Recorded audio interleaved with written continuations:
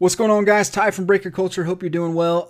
So here we are, week 3 on Sunday night, wrapping up. A lot of good action. A great week for NFL rookies, which means it's a great week for the hobby. A great week for some of the products that we've been investing in and you're joining Breaks for. So Shani and I spent about an hour and a half tonight breaking down the results of everything that's happened. We're not just covering week 3 of NFL, we're also covering some of the stuff happening in Major League Baseball. We're a week away from the playoffs from October, and we talk about the rookies that'll be in action starting next week in the playoffs. We talk a little bit more about NBA stuff, specifically Rajon Rondo and Shani's big kick with him, whatever. And we also cover off some topics around entertainment, some new movies, Space Jam 2, you name it, we're covering it. That's what we do. Thanks for joining our episode, listening.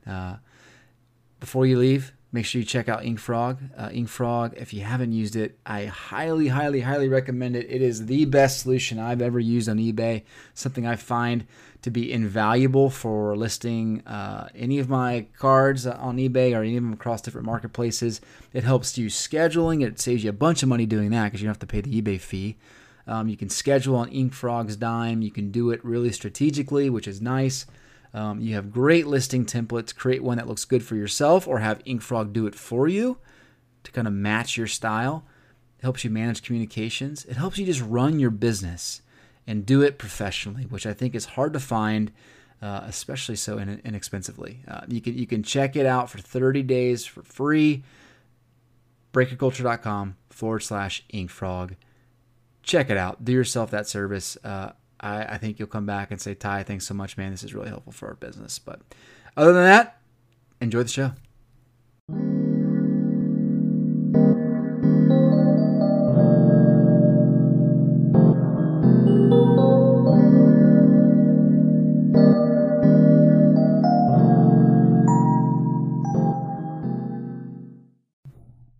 Shani, what's going on, man? How you doing? Who's this? Ty? Yeah, you remember me? The guy we used to do podcasts together with. Vaguely. Oh man, it's been 10 days. I feel like it's been an eternity. Oh, how you doing? My last 10 days has felt like 10 months, quite honestly. Oh my gosh, what's been going on, man? Give us the 30-second rundown, if that's possible. Right. It's somewhat possible. So, picking up a new product. In my regular job, in real life, I'm in pharmaceutical sales, and there's both requirements that the FDA puts on you, as well as just the basic requirements that are what the company makes necessary for you to get to the point where you can actually speak somewhat intelligently about this new product that you're going to be selling out in the real world. Right. So that's the bulk of it. Aside from that, the past 2 weeks we have had 2 of the most important Jewish holidays. Rosh Hashanah was 2 weeks ago. That's the Jewish New Year, and then that's followed by Yom Kippur, and that's the Day of Atonement, the day we ask to be written into the Book of Life for the next year, and basically ask forgiveness for our sins. And that's a full 25-hour fast day as well. So that's not just food. That's no water, no nothing. And nothing is supposed to cross your lips. No brushing your teeth. So you go to synagogue and everybody's breath is woofing. And so you immediately criticize somebody, but it's okay. You're asking for forgiveness of sins on that day. Yeah, 3 seconds later, I'm asking for forgiveness so I can say, your breath is nasty. Please don't breathe on me. Nice. And forget about talking. I'm not in the mood. I haven't eaten in 12 hours, so I'm not in any mood to talk. I'm pretty sure I texted you on Yom Kippur, right? And I was like, "You want a podcast today?" You did. And your response was there was some hanger in the tone of your text, and I was like, "I'm staying away from you right now." A little bit, just a little bit of hanger. Look, it's interesting. I don't think a lot of people probably don't consider Jewish people a minority on a certain level But the truth is, in the United States, in corporate America especially, we live by a calendar that is really bent primarily towards the majority population in terms of being Christian. And, there are very many calendars where there are no other holidays printed on that calendar other than the American secular, non-religious holidays, as well as, Christmas and Easter. And, it's not my first rodeo. It's not an uncommon experience for something to be plotted on a calendar, be it a meeting or what have you, that might conflict. And there are times where, it just like water off my back and it's not that big of a deal. And then I'm human. There are times where it does get a little bit frustrating. And it's more a function of, wanting to feel as if I'm respected and considered equally anytime you're thinking about putting something out there. So, what I mean by that is you would never consider putting something out there that conflicts with Christmas or Easter or something like that. But I don't necessarily always see that the Jewish calendar is considered equally, so I definitely don't intend to take this to an extreme level. I'm not hypersensitive about it, only when I haven't eaten for 20 hours. Well, you've eaten, right, in the last 20 hours? Yeah. Good. Dude, here's the thing. I'm definitely a guy that has a few extra pounds than I need. I'm not going to be mistaken for having missed a few meals. Which is why we podcast and not videocast, right? That's exactly it. That's exactly it. My playing days out on the soccer pitch or basketball court are long past me. And thank God I have a couple boys that are finally getting into sports at a really significant level, and they get me more active than I've been in more years than I'm willing to admit.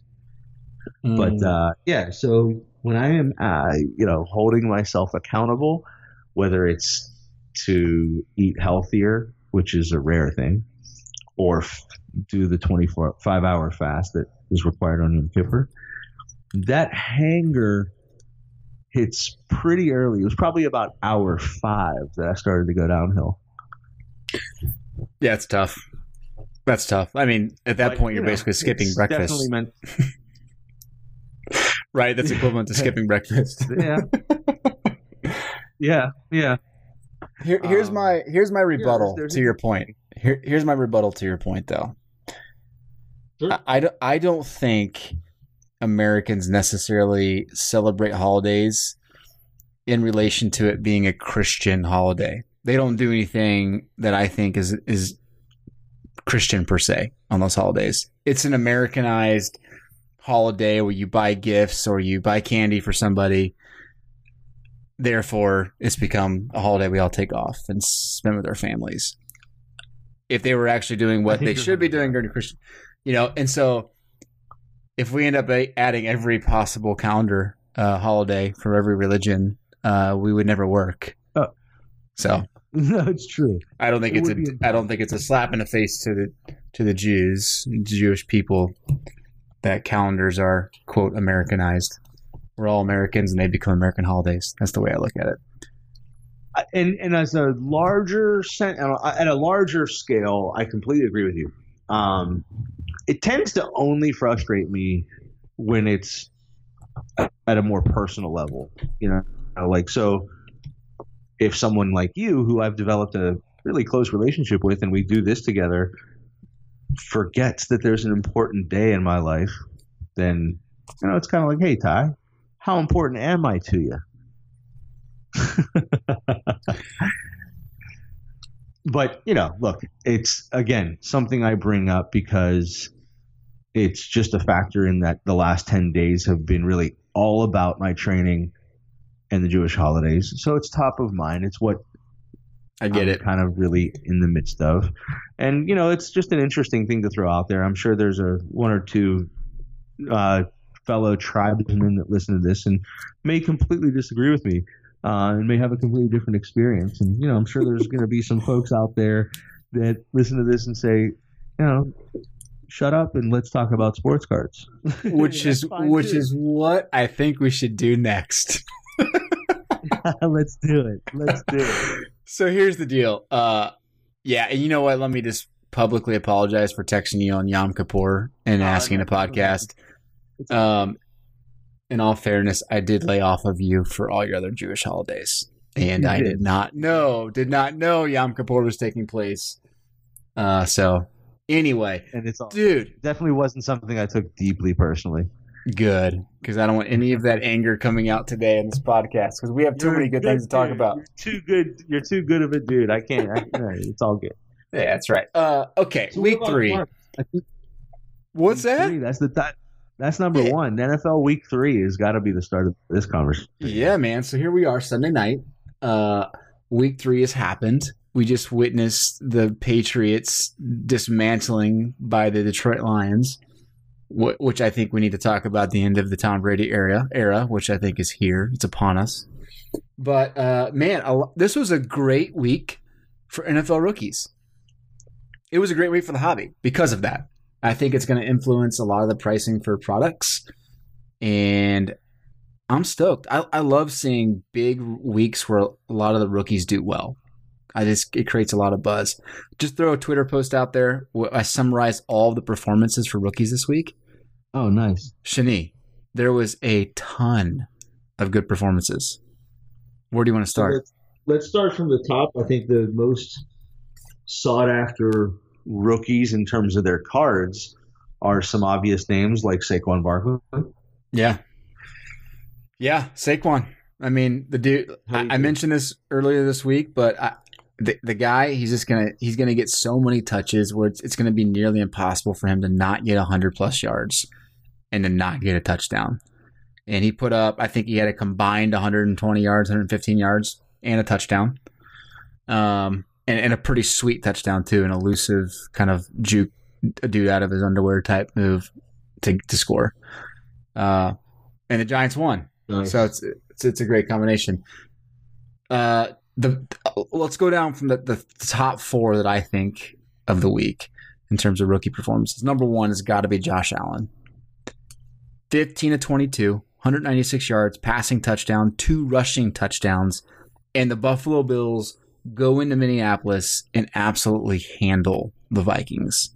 I think that's the biggest part of it. If he had done this against, I don't know, the Dolphins, or, I mean, you could list off a number of different teams that if he had done it against, it wouldn't have been, the stat line would still have been a big deal. The stat line would still have affected his cards ultimately and his value in the hobby. But the fact that he did it against Minnesota in Minnesota is nuts. Yeah.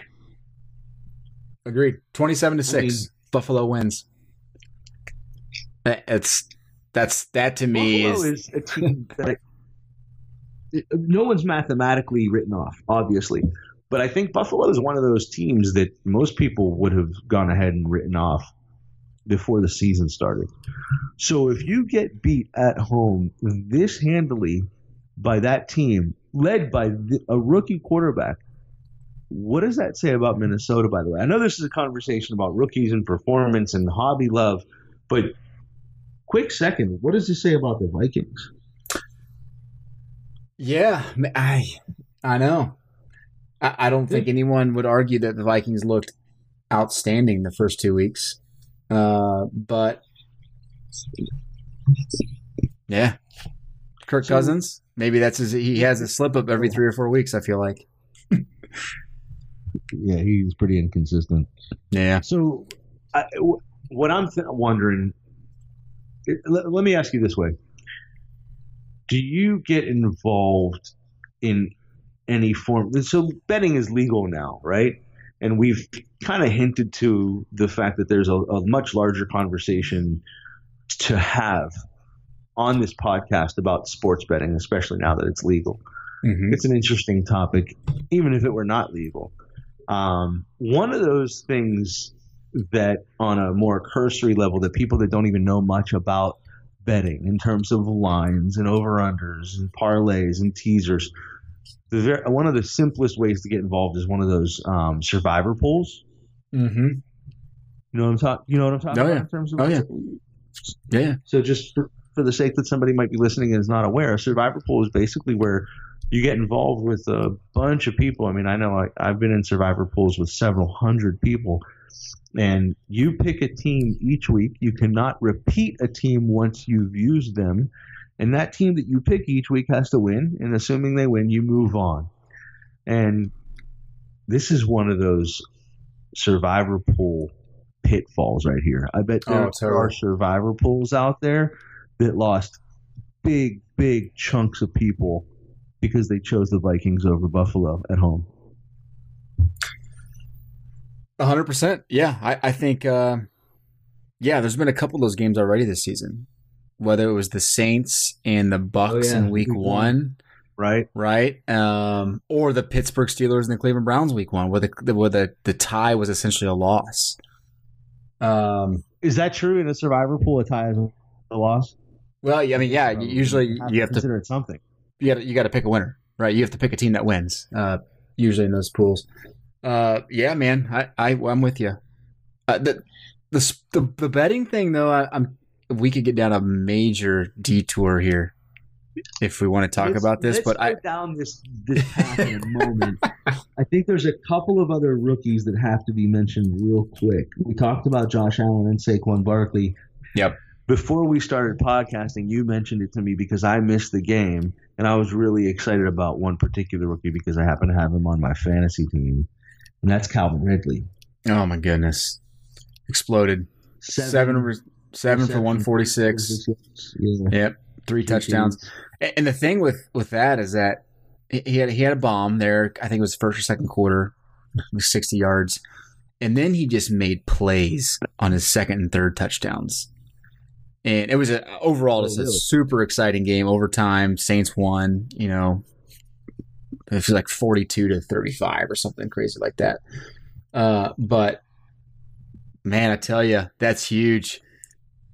The attention that Julio Jones gets is going to create a massive opening for Calvin Ridley. And we mentioned this really from the beginning of the season, you and I. He was on our top 10 list. He was the guy to watch. I mentioned him last week in the podcast. This is a guy you need to start investing in, and it's paying off. Between Ridley and Mahomes, you're going to kill me in our fantasy hobby draft. I have no chance. Very true. So for those that don't know, we haven't posted that podcast. We did a fantasy hobby draft, right, where we each picked 5 players we thought would be the best performing hobby investment for our football teams. And you picked 5 and I picked 5. We'll have to recap that soon, but yeah, Mahomes alone is going to carry me to that victory. Oh yeah. And so the last one that I think we need to touch on, and I'm going to rely on you to tell our audience a little bit, and me, quite frankly, a bit more of the detail on this because I missed this game entirely. What did Baker Mayfield do? Well, he put an entire city on his back and he carried them across the finish line, I think is the best way to sum that up. Now, I am not going to let you, in your sourness toward Cleveland, ruin what good came of Baker Mayfield. What Baker Mayfield did on Thursday night, I think, was exceptional. Like, watching the game, it's one thing to look at a stat line. His stat line was 17 out of 23, 201 yards, no touchdowns. But what he did is he brought the intangibles of leadership and emotion to that team. It's like the second he walked on that field after Tyrod Taylor got hurt, it's like the city just transformed into this like city of hope. And I get it. They haven't won in like 2 years. It's a bold statement. I understand. The dude was impressive. His style of leadership and like his ability to like go out there and command attention and actually perform was really, really impressive. And I think that alone is going to make him so fun to watch in the hobby. I got nothing more to say. A couple of questions. One is, did you happen to take a look at any hobby developments? Did his cards start to go on fire a little bit? Obviously, you're starting to see, and again, I don't have historical. I won't have historical data until Tuesday, so I won't be able to tell you too much. But yeah, no doubt. I mean, and just quick like buy it now prices on eBay, for instance. Yeah, heck yeah. I mean, they were already high. He's already a top 5 guy. He's number 1 draft pick for crying out loud. I mean, but right. But there's that uncertainty of Tyrod Taylor, is he going to start all year? What's going on? Heck yeah. Exactly. You saw a big time. How bad is Taylor's injury? Is he out for the foreseeable future? Did Baker win the job essentially? I don't even know what happened to Taylor. I haven't heard a thing. Huh. No one even cares. Tyrod Taylor, he's forgotten.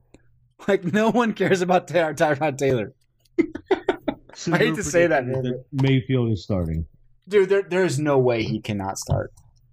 There's just no way. He rejuvenated that franchise in one half of football.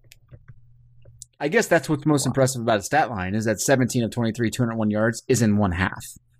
So that's a pretty good stat line for a half. I mean, I respect everything you're saying. You watched it. It's exciting. To say that he rejuvenated the franchise, though, is something that obviously is going to happen over the course of time. It's not one half of football. If they go out and lose a whole bunch of games for the rest of the season, it's not really going to amount to a serious rejuvenation. But it sounds like it's a very, very promising start. I had another question for you relative to this. I know that you used to live in Cleveland. I don't know if you still have any contacts or friends over there, but did you talk to anybody and kind of get a sense of what the buzz is on the street in Cleveland? I did. I talked to some people over there, and I mean, that's a massive deal, right? I mean, yeah. The city those are great fans for football. Like football, they are exceptional fans. It was like a spring that the coil had tightened, and they were just waiting for it to pounce. And you were so poetic about this. It's so. I'm not even saying anything disparaging about Cleveland or Baker Mayfield. I'm not going to, because I feel like you are so deeply committed. I can't rain on your parade. I have no allegiances. I have no allegiances to the Browns. You haven't even said anything this dramatic about Mahomes or. Well, I don't need to. I don't need to say anything about Mahomes. He's broken every record. He set multiple records today in NFL history. Here's the thing. First off, Mayfield was announced starter, so he will be a starter for week 4. Oh, really? They're 1-1-1. My prediction for the Cleveland Browns is that they win 7 games. That's going to be more than the Steelers, is what I'm projecting. It's getting hot in here. Browns. If you come at me with that, all bets are off, dude. All right, tell me why that's not happening. The truth is, I can't argue with it. All right. Well, tomorrow we can maybe have a different. I am not in a position. Oh, and it's not about not being able to argue with it from the perspective that I haven't been paying attention. I may have been paying a little less attention this particular week because of training and just being busy. But overall, I've seen the Steelers play, and I've seen, obviously, the Browns play against the Steelers. I'm not very hopeful for my beloved black and gold this year. There are a few reasons why, and this is not a podcast about the Steelers, but it's hard for me to argue. The Steelers have to do something pretty dramatic tomorrow night, Monday night, against the Buccaneers to right this ship, to make me believe. And it's not just obviously about making me believe, but, to give me any real basis for being able to argue with what you just said.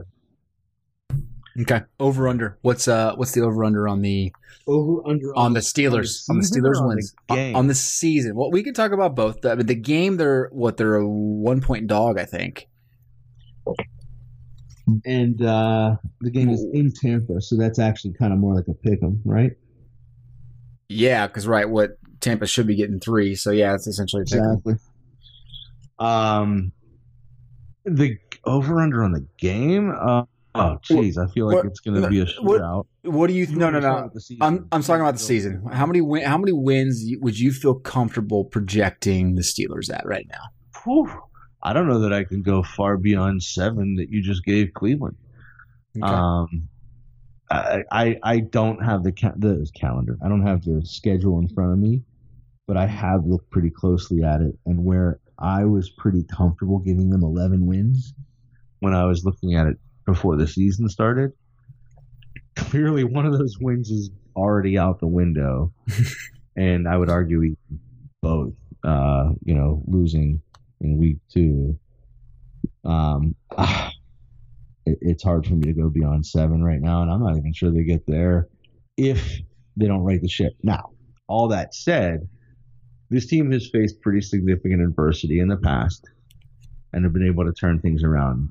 I don't know why Tomlin coached teams tend to start slow, tend to have a hiccup early, and seem to bounce back. I don't think that they've had this level of adversity in the past. And when I talk about adversity as it pertains to this particular season, I'm talking about Le'Veon not showing up, Antonio Brown seeming to not want to be in Pittsburgh, and the biggest factor, in my opinion, is Big Ben is a shadow of himself. You talk about Tom Brady and the end of an era in New England, and that's obviously a much bigger deal, in the world of football.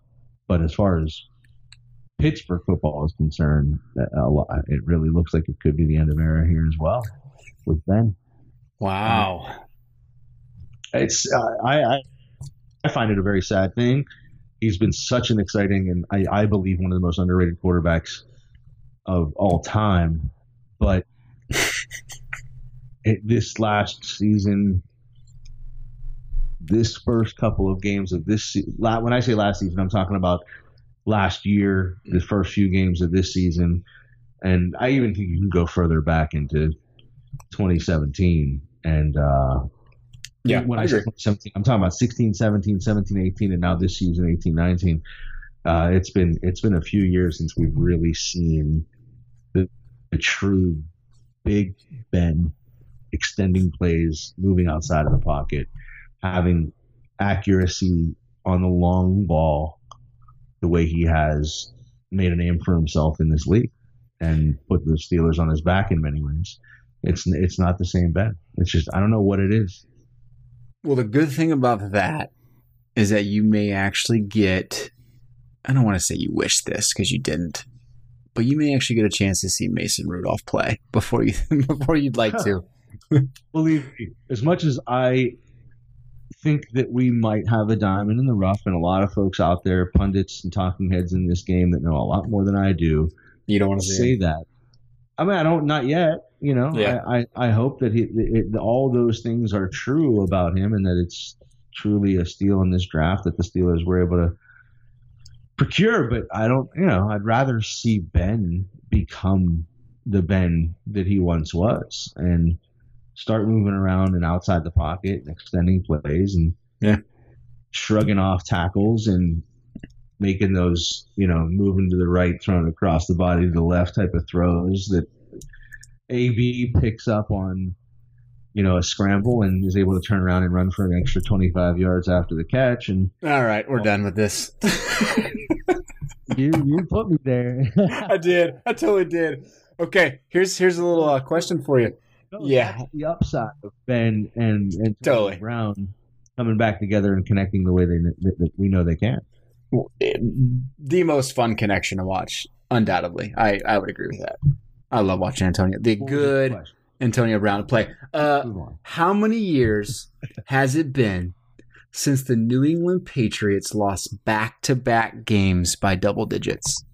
Because they just did after the Lions game. How many years has it been since the New England Patriots lost back-to-back games? I mean, I definitely would say it's the Drew Bledsoe years. So that would be, we're in 2018. It's definitely I'm going to say it's been 20 years.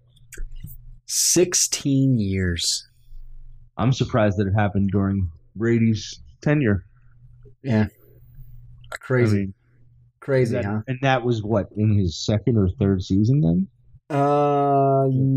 Yeah. Fourth season. Because it's his 20th, right? 20th season? Right. Yeah. That's just incredible. That's really cool.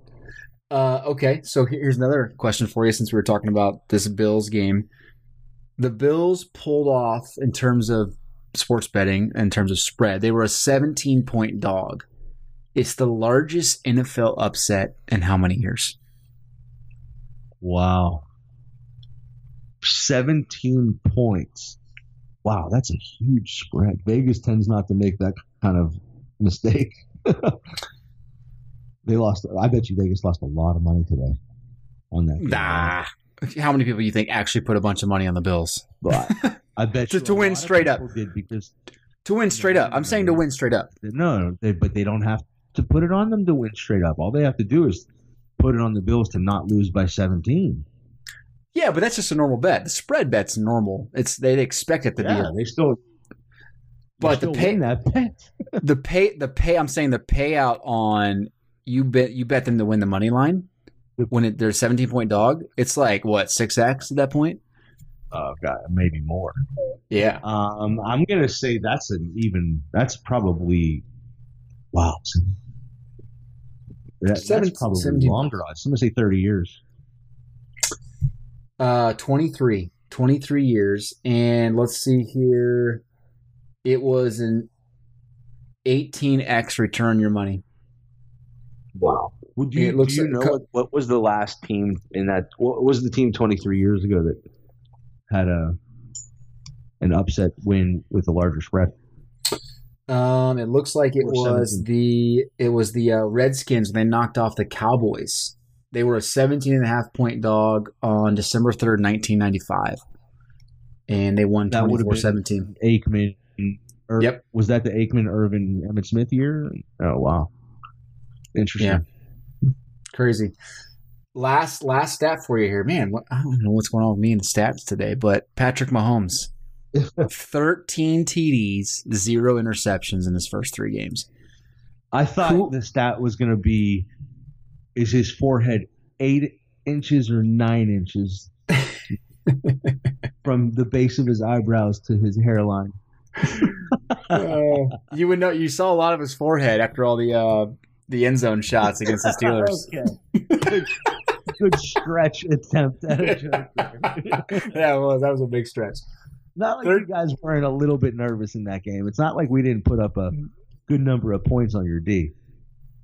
Yeah, because we scored so fast. Our D was tired. Okay. Yeah, you can't argue with that. Okay, here's the deal, man. 5 products coming out in October.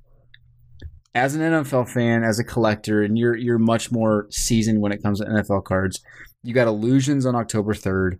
You got Impeccable on the 10th. You got Phoenix on the 17th. Prism on the 24th. And obviously, all the attention goes there. Which of those in October do you say you need to double down your investment, start finding ways to get into those products? How do you rank those? Illusions, Impeccable, Phoenix, Prism. Illusions, Impeccable. That's 4 products. What's the 5th? Well, the 5th, I was actually wrong. Immaculate comes out November 7th, so not quite in October. So let's leave Immaculate off the list. And it's also considerably more expensive. I mean, Impeccable is expensive. Out of those 4 products, you have 3 that are kind of in that moderate range, and then Impeccable is a bit higher end. Mm-hmm. But regardless of price, I would definitely rank Prism first. There's no question about it, in my mind. Okay. I know the last time we talked about Prism football, the one thing that we both said was, man, I would love to see a day when the silver rookies matter. Mm-hmm. And I'd still say that, but I think the Prism rookie autographs in football still rank up there as a pretty, top 5, I would say. It's not a contenders, but it's up there. Illusions and Phoenix, in my opinion, are decent as far as a couple of subsets here or there. But are afterthoughts. I mean, those are the kind of products that, they might stick around for another year or two, but they're going to go away and be replaced by some other attempt at doing something new by Panini. And Prism will still be there year after year, right, without exception. And you might even be able to say that about Impeccable as well. I mean, I think Impeccable, I don't want to speak for everyone, but I personally think Impeccable is second on that list. And they have some, what I consider to be pretty, really, solid design and great subject matter. I think if I'm right here, Illusions and Phoenix tend to be almost entirely sticker autos. Maybe the higher, the more SP stuff, you might find a couple of on cards here or there, but very few. I don't think there's any. Yeah, it's all stickers, huh?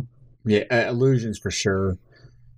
Not to say that Prism isn't. Prism is also sticker, but it's just a different product. I mean, it's a tried and true staple, if you will.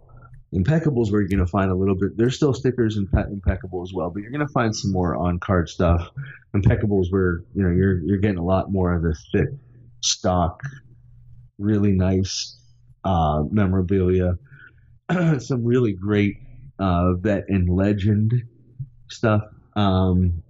I know the first year Impeccable came out was either 3 or 4 years ago, and one of my favorite cards in my PC is a really nice Joe Green.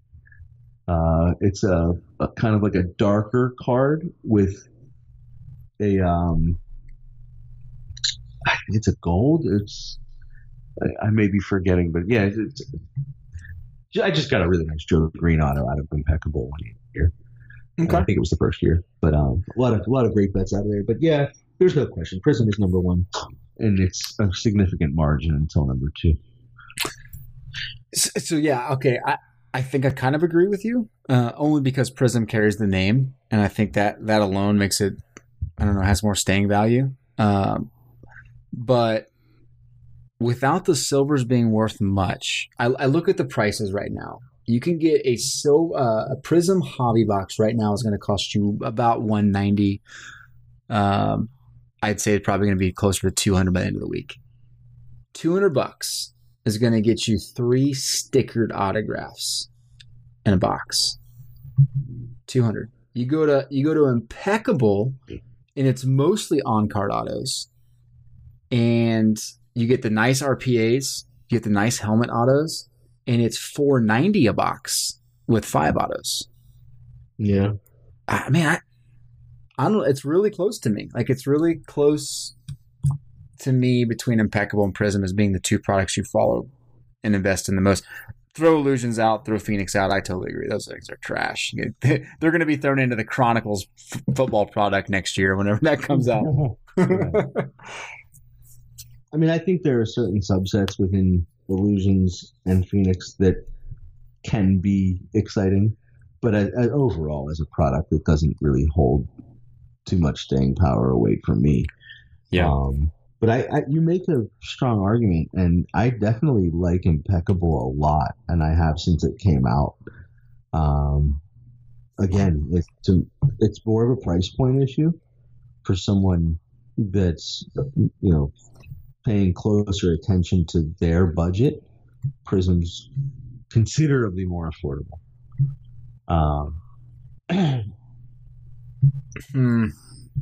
That's all. Yeah, okay. I mean, if you're talking about buying by the box or case, yeah, you're absolutely right. If you're talking about buying into a break, I can't make any quotes on prices, but for any given team out there, whether it's a higher end or lower end team, it's still going to be consistent across all of them. The barrier to entry for Prism is going to be far lower than it is for Impeccable in any one pick your team style break. Right.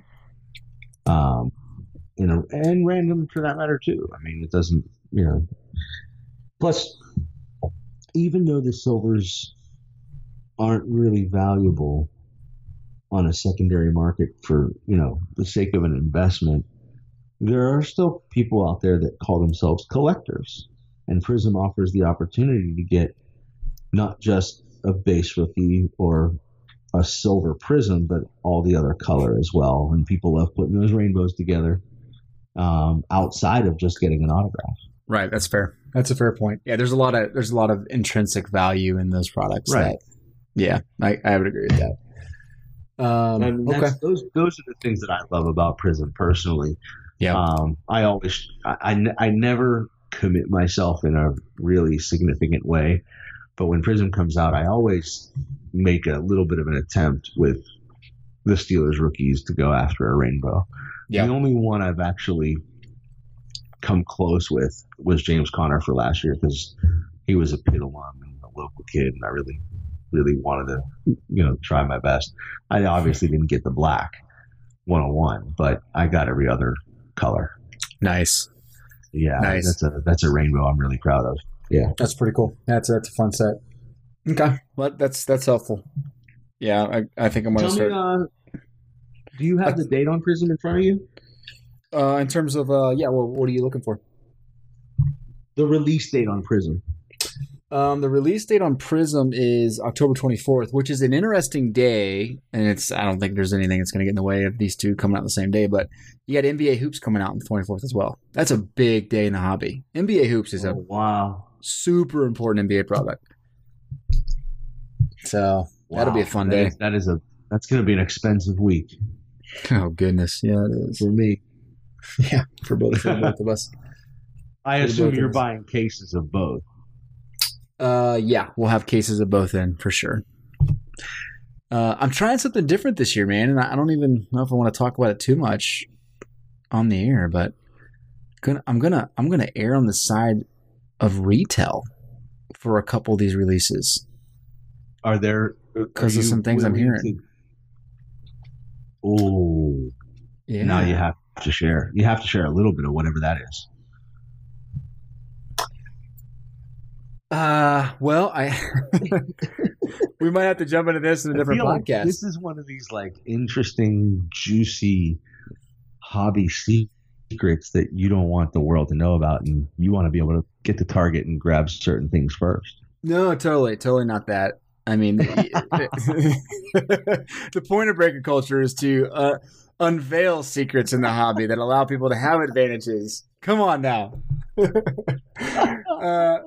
No, so looking at the data, talking to people that I know that invest heavily in hobby and in retail, for a couple of the key releases, specifically Prism Basketball and Prism Football, retail is actually a much better bang for your buck. Much better. Realizing that now? No, definitely not. But there's just... because this is something that I think has been somewhat apparent for a couple of years already. Yeah, well, and I think Panini's kind of removing some of the advantages of hobby in some of their products. There's not that some of the exclusives are starting to kind of blend over into the retail side. You're saying this is going to be a new thing for this particular year. That I think you're going to see some more things. Content. Yep. You're going to see some more, not just a blending of the two, like exclusives being removed, but also some more retail exclusives in certain products. Watch products like a product I'm really interested to see is like Donruss Optic football. I think could be somewhat of an interesting product on the retail side. Keep an eye on that. Is there a particular reason that you say that? We'll dig into that in another episode because that's a few months away. We'll have to break that down, and I'll get you the stats so you can look at, and we can break it down for the audience. But yeah, definitely one you should. We should be. I'll just put it out there. I really like all Optic products. If I had to rank them, basketball's first, football second. I would even go so far as to say that I like Optic a little bit more than I like Prism personally. I'm starting to agree with you. Style and look. Yeah, I'm starting to Now, agree with you. I don't think content wise, especially for basketball, Prism is still better as far as resale. I'm speaking far more just from a very personal perspective on what I like looking at between the two. I like Optic a lot. Yeah, and I think the hobby likes it a lot. I mean, you saw that with like Contenders Optic last year when it rolled out, and everyone just went nuts for it. I I think thought that was such a great idea. Yeah, me too. Let's take a break, man. You Sounds cool with good. that? All right. Yep.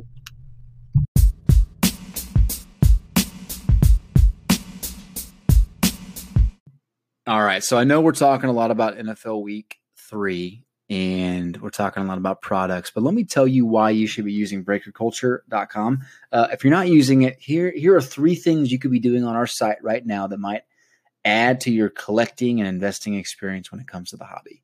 Number 1, we take our products, all the products that are coming out, that have come out in the last year or that are coming out in the future, and we throw a product page on breakerculture.com. Go to the search bar, type in a product, it'll take you to the landing page. That landing page will have real-time pricing across all the major retailers, across eBay and across Amazon, so that you know what you should be paying for hobby boxes or hobby cases. If you buy wax, or if you're just looking for a good gauge on what the product's doing in price, go check out a product page. And if you want to go buy it from one of those retailers, you click the link and it takes you right there. I don't get compensated for that unless you buy on eBay. I do get a kickback on that, but I don't get compensated on that. I just want to give you a good gauge into what pricing should be. The second thing you can use this for is our pricing ladders. We put a lot of time, a lot of effort in our pricing ladders. You go to breakerculture.com, the very top bar, you'll see pricing ladders. And for all the major sports, NFL, baseball, basketball, we put pricing ladders together for rookies and for usually prospects in baseball. The point of that is to give you a good gauge, usually every month, on what pricing should be for those rookies or prospects. So you know over the course of the last few weeks, over the last few months, over the last few years, what are prices doing in those particular players? What should you be paying for those cards? What should you be expecting to play for some of the top performing rookies, so you get a good idea of really what to expect in the marketplace? The third thing that we would love for you to start investing more time in is our forums. Go to breakerculture.com. On the very top bar again, you'll see the forums button. Go to forums. I've put a lot of time into investing in good technology for forums. And we're going to be doing a lot more things within our forums to kind of support the hobby and give you guys an opportunity to just have a better community. So check it out. We'll do some more contests over the next couple weeks there in the forums. We'd love to just have you sign up, and we'll do our best to make sure it's a good experience for you. Other than that, tons of other great content that we put on our breakerculture.com. We appreciate you supporting us. Go check out the site. And as always, we love your feedback. Back to the show.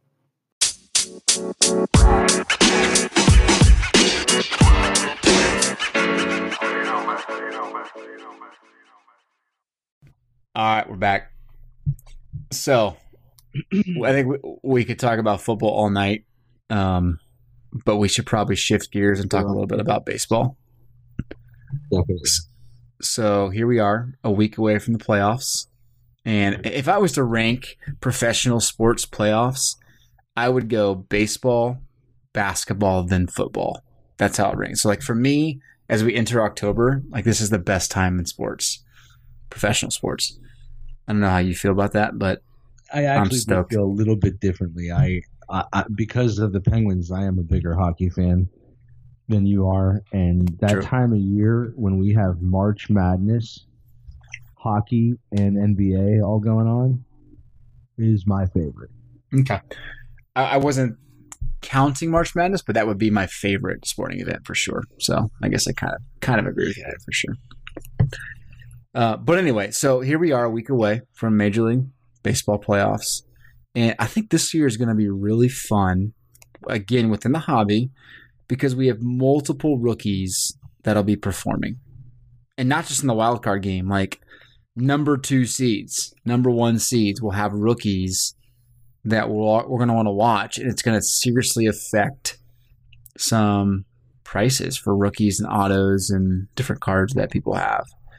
And I love that. So let's break this down a little bit. If we look at the AL first, we've got the Red Sox, Indians, and Astros leading their respective divisions. Mm-hmm. The Yankees are officially in, correct? Correct. Officially in, but they're officially in as a wild card. Right now playing the Oakland A's. And I think that's going to be the case. Do the Twins... No, it wouldn't be who else has a chance to upset that apple cart? In terms of the... No. Tampa Bay, I think, is statistically still in it, but they can't lose again. Yeah, they basically have to win out, and Oakland has to lose out in the next week. So, in other words, yeah, the Oakland A's are more than likely the team that the Yankees will play. 1-game playoff to get into that game against the Red Sox, which will be interesting. It'll be Yankees Red Sox. Yeah. So anyway, rookies. So if you look at the AL first, the rookies to get excited about that could see a serious bump because of the playoff factor. Some obvious names: the Yankees have Andujar and Gleiber. Yep. I mean, is Clint Frazier's back down in the minors, huh? Yeah, he's not even a factor. I don't know if they'll call him up. I don't know. I think I heard Didi Gregorius might be out, so that might create an opportunity. Pretty sure he got hurt. I'm not sure of the details, but I heard his postseason was in doubt. He had some cartilage issues in his wrist. It looks like. So that'll be interesting. And he did that sliding into home. So That's bad for the Yankees. Very bad. But I would assume they bring Frazier up anyway for October, as maybe that guy off the bench. But regardless, I don't think people are ultra excited. His prices and cards has not been good. Yeah, but that guy comes up and has a pinch hit home run, and it's there. You go, game over. Very true. Yeah, but I mean, those are the two big guys. From a hobby perspective, you'd love to see the Yankees win and get into that, that series against the Red Sox. Red Sox are carrying Rafael Devers, who has been pretty good. I mean, his prices are decent. So you got that. There's definitely room for him to grow, and if he performs in the postseason, you'll see a serious uptick there. Right. But the Astros and Indians don't have much. No, with the Astros, it's some second-year guys. I think you can see Bregman's hobby love increase even more. Right. There's a guy that I still have a bunch of because he was a Pirate until this season, in Garrett Cole. Mm-hmm. But he's a pitcher, and we know pitchers tend not to be nearly as attractive as hitters. Right. So the obvious Springer and Correa. Definitely some guys that, it's not always about the rookies, but yeah, obviously that leads the discussion. So that's the AL. What about the NL? So the NL's got a few more great. So, obviously you got Acuna, right? They're number 2 seed. They'll be playing the Dodgers as of right now. I think that's not going to change. And Dodgers got Walker Buehler, who has been an absolute stud. So that'd be fun to watch. I mean, he's arguably their ace right now. So that's awesome. And of course, you got Acuna, who's just going to draw all the attention. So there's a couple big name rookies there, and you got Albies for the Braves, who knows what he does? Maybe squeezes out a couple good games, and there you go. Cubs, David Bodie. Maybe. He's completely cooled off the last 4 weeks, but he had a stretch there which really did well for his prices. Cardinals playing the Brewers for the play-in game. Cardinals got Bader. Bader's been decent in the hobby. And they also have Tyler O'Neill, right? O'Neill's been pretty hot. So And I is think Jordan Hicks on their roster? Oh, there you go. No, you got Hicks too. Hicks has been. Who else they got? Oh goodness, what's their pitcher? Milos. My goodness. Yeah, Milos. Oh yeah, Milos. Yeah, dude, just got like a sub 2.5 ERA. So yeah, I think you want to see the Cardinals get in if you want, for the sake of the hobby, because you got too many rookies on that team that could just have not a breakout to game. mention they just have such an amazing fan base that buys. Right. You know, between the Yankees are obvious, the Braves, Atlanta's historically a team that doesn't support their local team as well as you think they should, except for the Braves. They do a good job at supporting the Braves. It's really more so they're a little weak in standing behind the Hawks and Falcons. Yeah. But the Braves, yeah, their fan base is solid. But yeah, as far as if you're comparing across the league, Yankees, Dodgers, Cardinals, Cubs, and there's at least one or two, if not more, good rookies across all those teams. Mm-hmm. It's definitely exciting. It's very exciting. Now, the little nuance here for the wild card on the National League side is Colorado's a game and a half back going into the final week, so they could snatch up St. Louis's spot. Technically, they could snatch up the Brewers spot as well. So Brewers are 2 games ahead of the Cardinals. Cardinals they're effectively 3.5 games ahead of Colorado, and Colorado's a game and a half behind the Cardinals. Really, really exciting. I'm thrilled to see kind of what happens with those. I don't think any of them play each other either, which would have been really fun. But interesting. Who can play spoiler? Who do those teams play is the question. Yeah. I think the Pirates are in position to play spoiler with some of those teams. Pirates play the Cubs this week. Brewers. So I take that back. The Brewers play the Cardinals starting tomorrow. Okay. Well, oh my gosh! So they're going to beat up on each other, right? And then you got the Rockies playing the Phillies, who are officially eliminated. So what a great week! Basically playoffs. The Phillies are the kind of team that take on the personality of their city and love to play spoiler. Yeah. Exciting. Really thrilled. So how are you kind of approaching this from a hobby perspective? Anything that you're doing? I mean, I know you're holding on to some Glabers that you have and probably going to throw them up there.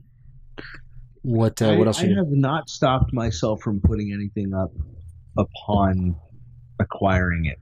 What I've done, though, is put it up for a relatively high bin or best offer and keep it there with anticipation of the playoffs, and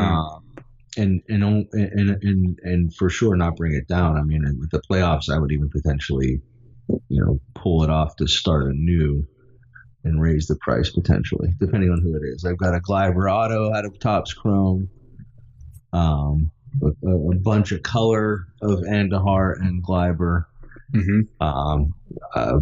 several different Acuna, but nothing huge.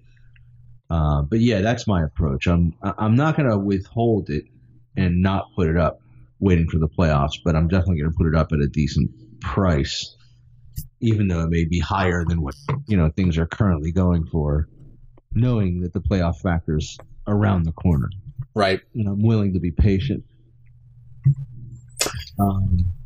I'm surprised. There are some products out there that don't seem to be performing. Maybe it's because of the football factor pulling some attention away from baseball. What is it you think that's not performing? I mean, the fact I just mentioned that I have a Gleyber Chrome Colorado that, granted, it's up there for maybe a higher price than it's going for, but okay. You typically, how dare them not pay your price right now? It's the product's fault. That's not even it. No. I'm talking about the fact that I'm not even really getting many offers. typically I would still, even with an inflated price, I think people in this hobby are not shy about offering you what they think it's worth, even if it's far, far lower than what you think it's worth. Sure. And I'm guilty of, and it's not something I would even say is a matter of guilt. I do the same thing. If I see somebody at something up there for 200 and I think it's worth 50, I don't care. I'll ask. I'll put it out. I'll make an offer for 50. If they say no, they say no. Right. So yeah, I guess what I'm talking about is a bit of surprise that I'm not seeing as much action in terms of even just offers. You know what? It's not related to baseball directly, although it is a baseball product, and it fits within this conversation of kind of secondary market performance. I've got 2 Sandlot autographs out of Archives. Both of them are the silver parallels out of 99. I'm pretty surprised to see how low those have dipped, and I wonder to what extent the seemingly enormously long delay between Archives coming out in retail and the hobby still not being out there has affected Archives' secondary market prices. I think it's pretty bad for that product this year. Oh my goodness. Yeah, because Archives is now end of October. That's dead on arrival. Let's be honest. I mean, is there even a reason to release it unless Soto is in there? And I don't think he is. I think I just read something on Topps.com today about Soto where they're basically hyping his Heritage High Number auto, and that's it. And I don't understand what happened there. And maybe we'll understand when it finally does release. But man, I really wish Topps would say something. And it's not who am I? I'm just curious. I'd like to know. But at this point, you're right. It's DOA. Totally. I mean, and even on that point with the Heritage High Number, I mean, there's less than 15 autos that have sold for Soto out of Heritage High Number. And there is, I'm looking at it right now, there's 5 autos listed. 20 autos? Wow. 20 out of the overprinted Heritage High Number, which I love. They didn't put much in there. So I think if you're looking at something to buy, I think maybe his autos are extremely short printed in Heritage High Number. Right. And the hot red that we know is we know there's only 69 of those. Right. But maybe the blue inks, the regular real one autos, maybe there's fewer than we think. Maybe those are the autos to get. Yeah, I mean, I'm still not connected enough to be as aware as to how different things are done with, respect to distributors. I guess I'm putting it out there as just something I've kind of always suspected, that when they have a rookie class like this and a product that they know historically has done well with a rookie in Soto that hasn't been in anything else, I've always assumed that they just hoard a whole bunch of cases. And when allocations are, called into question and people are wondering why they can't get more, it's not because it's not out there. It's because the distributors are holding on to it in order to capitalize when their kind of forced inflation really happens. Mm-hmm. Am I totally off base, or am I kind of onto something here? I don't want to say you're onto something because that would insinuate that I know something, and I agree. But there's some fishy stuff that happens, no doubt. I mean, again, the point. You hype up that Juan Soto's in your product for autos. And after everyone's cracked their product, there's 20? Yeah. No more than 20? I mean, something's off here. I mean, obviously you're looking at eBay, which is the best source.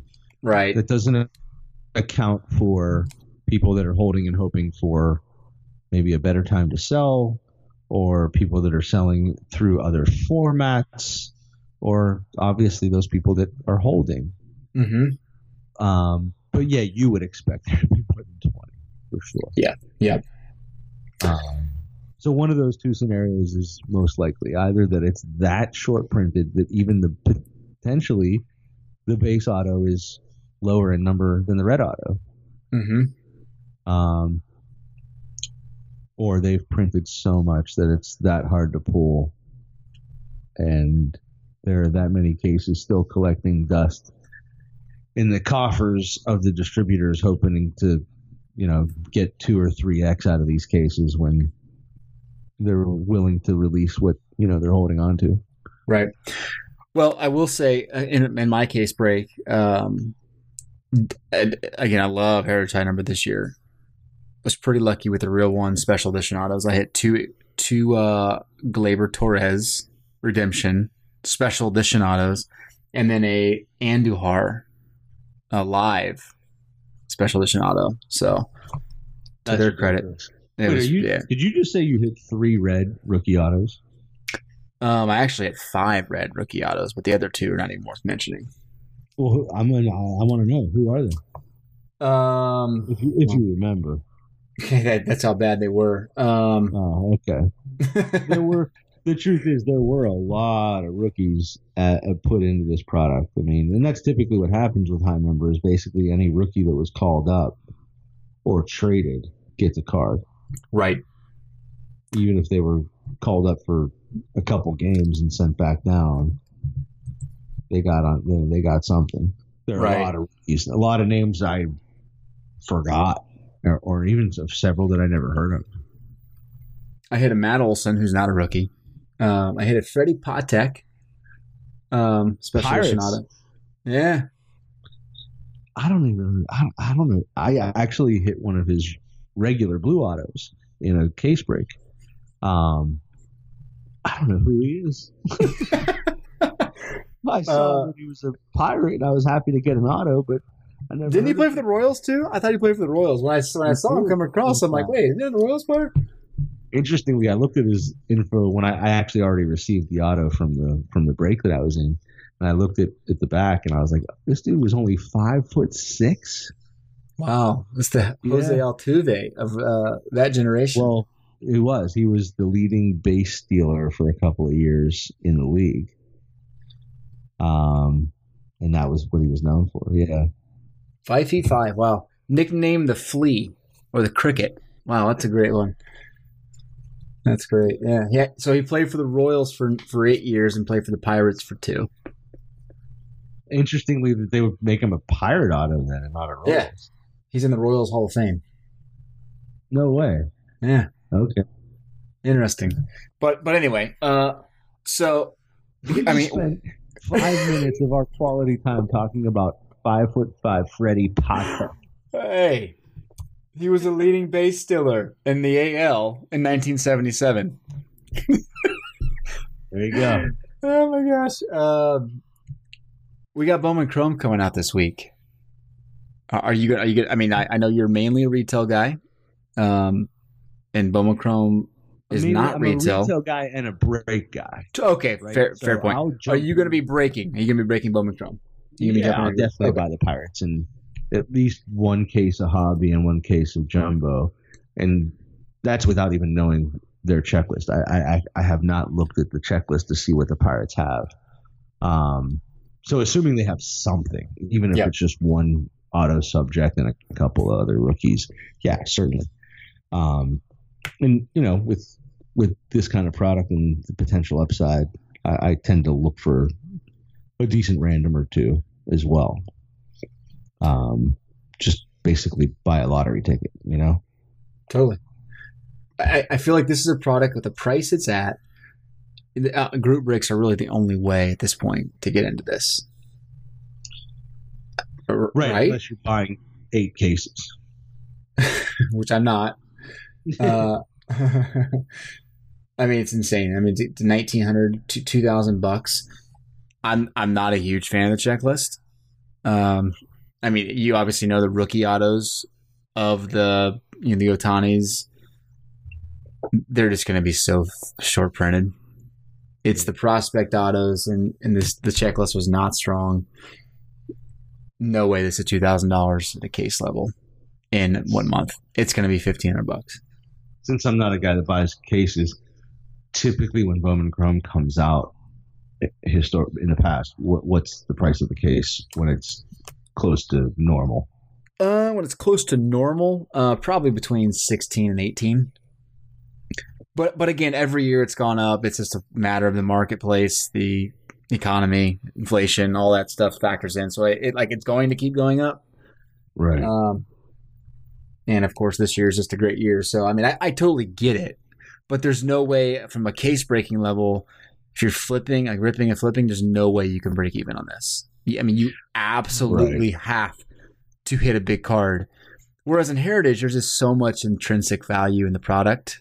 All the little things that you can nitpick at and like this nickel and dime your way to profit.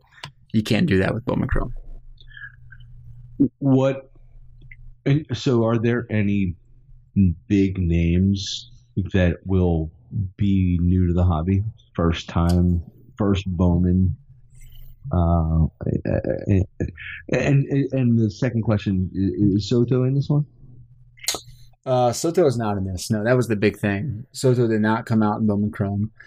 I believe Acuna's in there. Otani's in there. The big, I mean, Torres is in there. Devers is in there. Robles is in there, of course. Albies is in there. No, Guerrero won't be in anything until next year. The big names that'll like the prospect autos that'll probably go over $100 will be Carter Kieboom for the Nationals, Florial, and Russell Wilson. They somehow tossed in Russell Wilson in this, which I think is hilarious. He's in a Yankees uniform, so he's going to carry even more value than he's worth. But it's just, to me, when they do that, it's just a gimmick because they know. That's exactly it. That's exactly it. It's them admitting it's a crappy product. No thanks. I don't want that.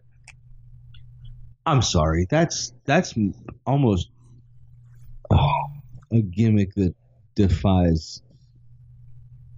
I don't know. I don't even know what to say. I'm a little bit speechless. Putting Russell Wilson in there is a joke. Yep.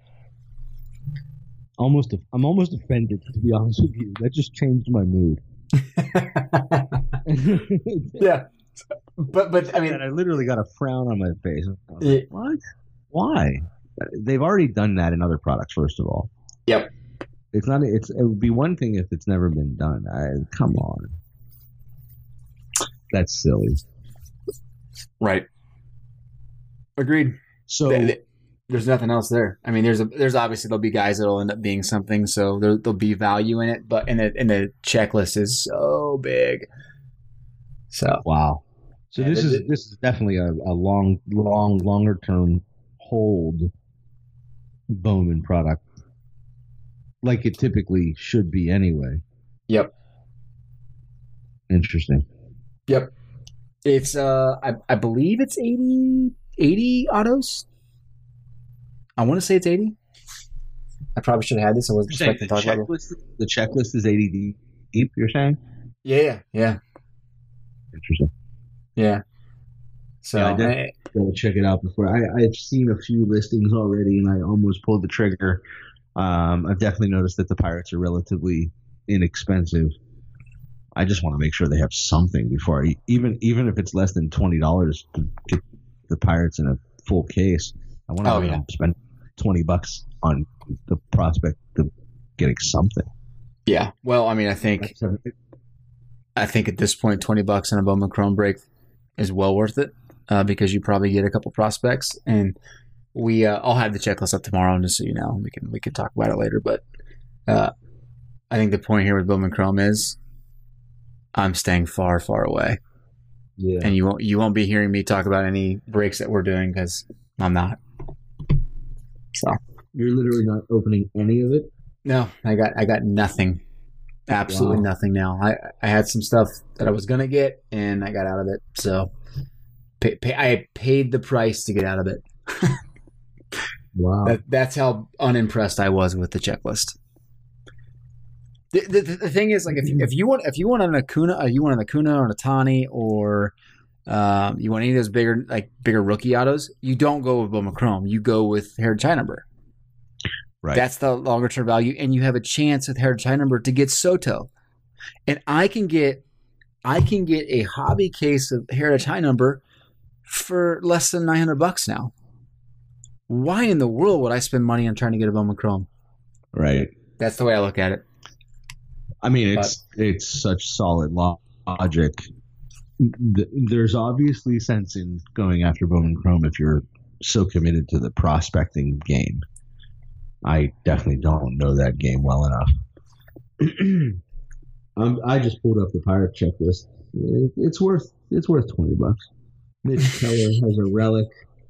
Lolo Sanchez is the Bowman. That's the auto of the prospect, and Luis Escobar has an auto relic. Isn't Lolo Sanchez an Olympic track star? And isn't she really cute?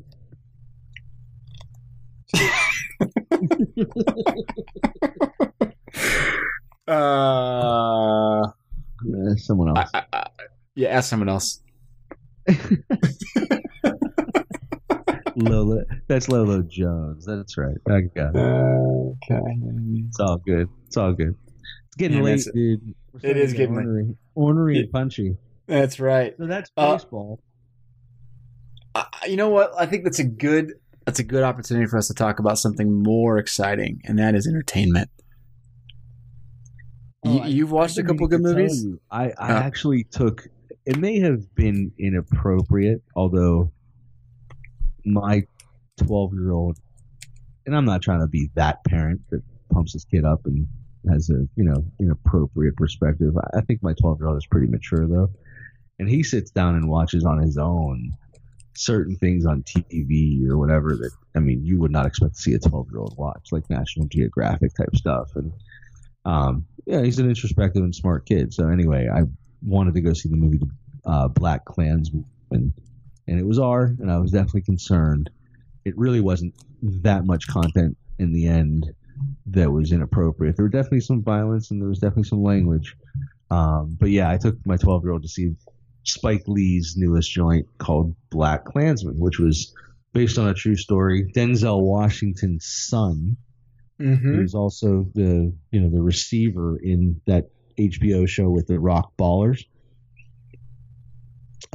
He's the main character. He's the detective, policeman who infiltrates the KKK and does so with another detective who happens to be a Jewish guy. So a black guy and a Jewish guy conspire together, infiltrate the KKK at the time of David Duke in the South. And pretty cool movie. And as Spike Lee has in the past, not with all of his movies, but there's a certain undercurrent of comedy in there as well. Amidst a pretty deep and dark topic, if you will. Right. But yeah, good movie. I enjoyed it. Thumbs up. 2 thumbs up then, huh? Yeah, I would say so. Okay. And it inspired a lot of conversation after the fact with my son. He had a lot of questions. Nice. So that's always a good thing. Yeah. My wife and I started a new show. I mean, I'm amazed by Netflix. The amount of content, it blows me away. And yeah, I've tried a couple here and there that were flops, at least for me. And I've, fine, just made it through one episode and stopped. But this one that we just started, I laughed because I really don't even know what I'm watching still, but it's called Maniac. Jonah Hill and Emma Stone. Not Emma Stone. Wait, Emma. What is one of the Emmas? There's a bunch of Emmas. Emma Watson? In my opinion, the prettiest of the Emmas. She's the one that did La La Land with Ryan Gosling. Is that Emma Watson? Is that Emma Watson? Yeah, I'm pretty bad with the Emma Stone. You're thinking Emma Stone. Yeah, that's what I said. Yeah, Emma Stone. Emma Stone. Her and Jonah Hill. And Jonah Hill looking svelte. He's thin looking pretty fit.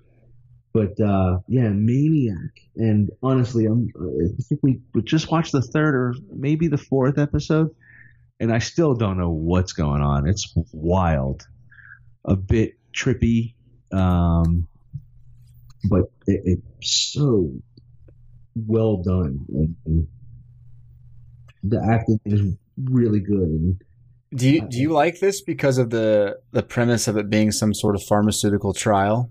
And there's no question that storyline okay, is interesting to me, obviously, but I have to say that it's so otherworldly in the way that the whole show itself is so tripped out and kind of fantasy based. But the fact that one of the primary premises is that it's a pharma study kind of gets pretty muddled pretty quickly. It's not based in reality at all. But that's not a bad thing, you know. It's just part of how the artists are putting that out there. It's so trippy, but between the good acting and the really good writing, it's just really it's compelling. All right, at least I'm interested. This is the kind of thing for me. The best example I have historically is that show Lost from several years ago. Yeah. Where I'm willing to jump into something where they're kind of taking me on a ride and I don't really know what the ride is or where it's going. And I'm willing to do it for a while. As long as, you know, it's artistic and it's well done. Mm-hmm. There is a certain point at which you'll lose me, though. And so you have to start tying some loose ends and answering some questions at some point. And I just hope they start doing that in this show before I lose it. I felt like in Lost, they were a victim of their own success. And this happens a lot in entertainment. A lot of shows come out. They do really well. It was a show that really should have been wrapped up in 2, 3, 4 seasons, let's say. Sure. But because it was so enormously popular, they weren't smart enough to stick to that. And they dragged it on and ended up jumping the shark and losing their audience and basically just kind of floundering off in the end. It's kind of like a lot of Panini's releases. We'll make sure not to mention that when we have Tracy Ackler on. Hey, he would probably admit that too. It's a good thing. It's trial and error. Trial and error is a good thing for the marketplace. Good point. That's a good point. I'll take that. All right, good. What about you? Any crisis averted shows? Yeah, man, we watched I finally went and saw MI6 or whatever Mission Impossible is. Mission Impossible Fallout. Surprised I saw that before you. I know. I loved it, man. I can see why I got a 97%. I thought it was just perfectly executed. Big fan. Yeah. Watched. Yeah, it's just one of those, like, grab the popcorn, sit back and enjoy it. And we did. I got suckered into watching a movie, one of Dwayne Johnson's movies, Skyscraper. How was that? Look, I'm not like a Rotten Tomatoes critic. I don't really critique movies to the level like anybody does. I just like to be entertained. I was thoroughly entertained. I actually kind of enjoyed the movie. You have to like approach that movie, for what it is. There's not going to be a lot of intelligent conversation. There's not going to be a lot of scenes where you like intellectually are challenged. Right. You're going to watch it to be like truly entertained with the crazy action sequences, and they really did a good job. The Rock is the man. I actually think it looks decent. I like movies like that. It looked like a modern day version of Die Hard in a certain way. Yeah, that's a good way to put it. There was a Korean version of this movie, and I can't remember what it's called. I think it might have been called The Tower. And I saw the Korean version a couple of years ago. Wildly popular in Asia. Wow. And we spent time in Asia, and I watched a lot of the Chinese movies that come out and some Korean movies. And so we'll watch a lot of subtitled movies. And a lot of the better action movies come out of Asia anyway. It's based off of that movie. And to me, they almost do just as good a job, if not better, in making it kind of compelling. So yeah, I'd recommend it. I definitely They recommend have it. a higher budget, I imagine, for CGI, and That's in true. that Yeah, sense, it's probably better. yeah, no doubt. But I think the bigger news is that came out this week in entertainment is that LeBron James is going to star in Space Jam 2. I thought that was announced like a decade ago. No? I'm not even making that up. I really thought I heard that a while back. That's cool though. Yeah. My kids will love it. My kids love Space Jam.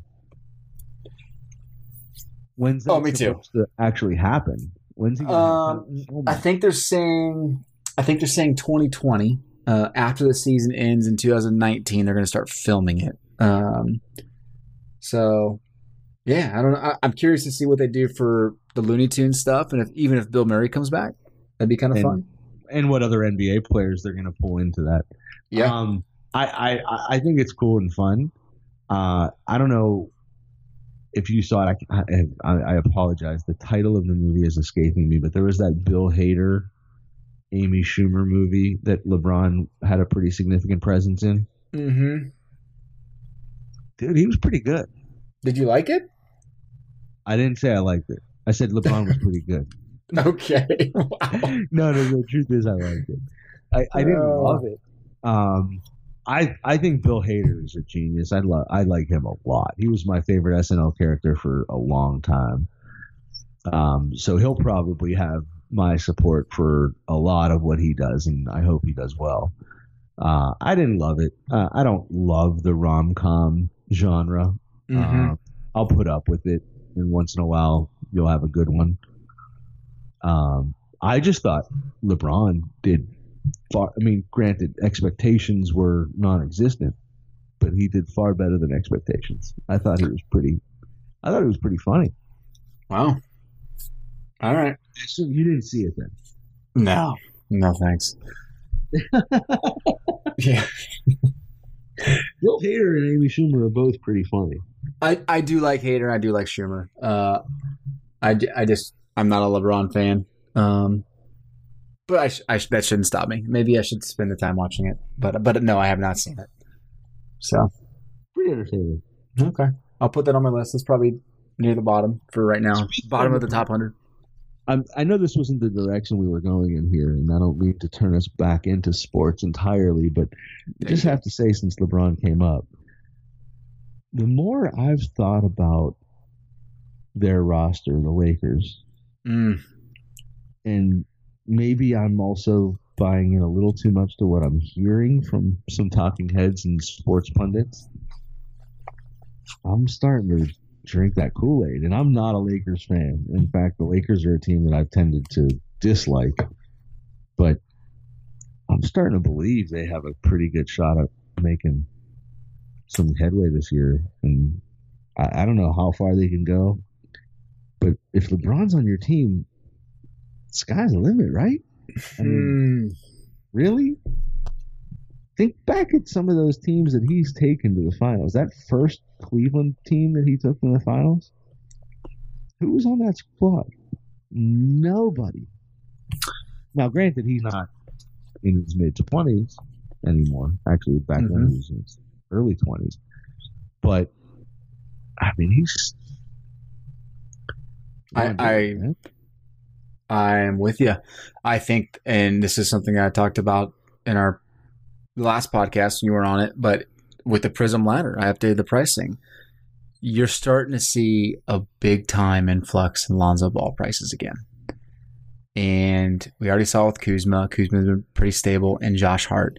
I think the marketplace and the hobby is starting to buy into this idea too, that, you know what? LeBron James is going to make everybody better and everybody worth a lot more. So I think the initial reaction that was kind of, all right, the Lakers just got LeBron and they're not going to do much. It's because there was an expectation that it was going to be LeBron, and then in tow would be any combination of Paul George or Kawhi, Russell Westbrook, a number of names that were rumored to just be following LeBron to LA. that none of which panned out. So Right. I think that letdown had a lot of people thinking, okay, well, we'll look towards LA in 2020. I think that might be exactly what the Lakers want you to think right now. Yeah. And they're going to surprise people. You give me LeBron with Kuzma, Lonzo, Brandon Ingram, and Josh Hart as either 5th or 6th. I'd put that up against a lot of teams in the Western Conference right now. By the way, there's another guy that they signed who I know is just not very popular because he's always been kind of ornery. He's never gotten along with his coach. But despite that, he's got a ring, and he still to this day averages double digits in assists. Do you know how many point guards average double digit assists every year? You talking about Rondo? It's a small. Yes, I'm talking about Rondo. Absolutely. He's not going to see the floor. You're crazy, dude. 10 minutes a game. Maybe 12. First of all, in 10 minutes a game, he can still give you 7 assists, which is crazy. Crazy. But I actually think he's going to see more. And yeah, he's underrated. I agree with you. He's always gotten the bad end of the deal, I feel like. Well, I think he has brought it upon himself, and he's deserved it to a large extent because his attitude is horrible. Yeah. And he just can't seem to get along with coaches. But despite all of that, he's consistently still averaged such a high number. I mean, if you look, this is a guess, but I'm really confident in it. He has got to be in the top 3 in total assists over the last decade. And he's probably, on a per game basis, flirting with being, I don't know, top 15, top 20 all time. Mm-hmm. That's crazy. And he's still doing it consistently. It's not like he's dropped off. He's consistently continued to do this. So now he's going to have LeBron to pass to? I'm sorry. I mean, he's going to see the floor, and he's so unselfish to a fault because his shot isn't very good. But, man, double-digit assists. I mean, if you look across the league year after year, it's usually only 5 guys total that average double-digit assists. Less. It's not more than 5. All right. I hear you. Yeah. I don't know. It's going to be a fun team. I think they're doubling down, Lonzo. I feel like you've got something to say that you're not spitting out. Yeah. Look, Rajon Rondo's had his opportunities. It's not like he hasn't had guys to pass to in his career. He's played for really good teams, and I think that's actually why his assist total has been so high. It's because he's surrounded by players that have actually made him look better than he actually is.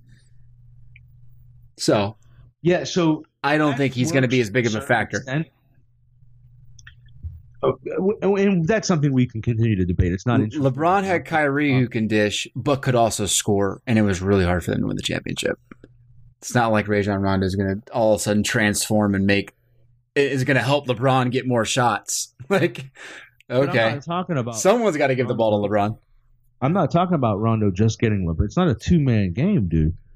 There are a bunch of other guys that are going to benefit from Rondo's passing ability. It's not just about LeBron. You think LeBron is going to have the ball in his hands? LeBron James is the point guard of that team. I mean, so he's gonna stiff arm Rajon Rondo. I mean, you might be right in the end. We'll see.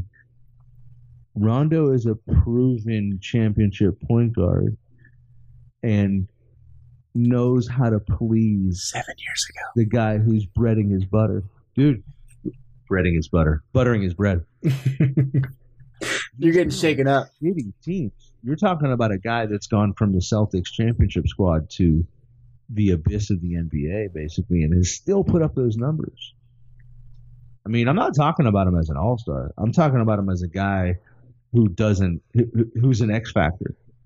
He's a Ginobili type of guy. Excuse me. Wow. I'm telling you, we got to wrap this up. This is getting factor that is unassuming and underappreciated, and annually, year after year, I'm saying it for the third time. Look at the stats. How many guys average double-digit assists year after year? Lonzo Ball. Lonzo Ball is Rajon Rondo on steroids. Lonzo Ball is going to end up being that point guard that has the ball in his hands the least in the league. Oh, my goodness. Not because he's not a good point guard. If you pay attention to his game, he's the kind of guy that passes the ball quickly. He doesn't keep the ball in his hands. He's not one of these pound-the-ball point guards like a la Chris Paul. He's the kind of guy that keeps the ball out of his hands. I'm not hating on his game at all. I like Ball's game. I mean, I think he's still got that horrible, ugly mechanic that may not translate to the NBA efficiently enough that he becomes, less than, I don't know. He may not be the three-dimensional player he needs to be to fulfill the name that he came into the league with. But that remains to be seen. The jury's still out on that. I'm not judging that yet. I'm just throwing that out there. But I think Rondo's going to see the floor a lot more than you think. All right. Well, that'll be fun. Be really good for the Lakers. It'll be really good for the Lakers for him to see the floor more than you're thinking, and he's going to be a factor. Dude's a solid player that's been underappreciated for a long time. I don't disagree with that. So I think we can take solace in the fact that we agree on he's underappreciated. And we can wrap this conversation up. Man, have a good week. You too, dude. We'll talk. We got a lot of interviews scheduled in the next few days. So I'm excited to. You got to hit me up with that schedule then. I do. Yes, that's right. Cool, man. Take care. All right.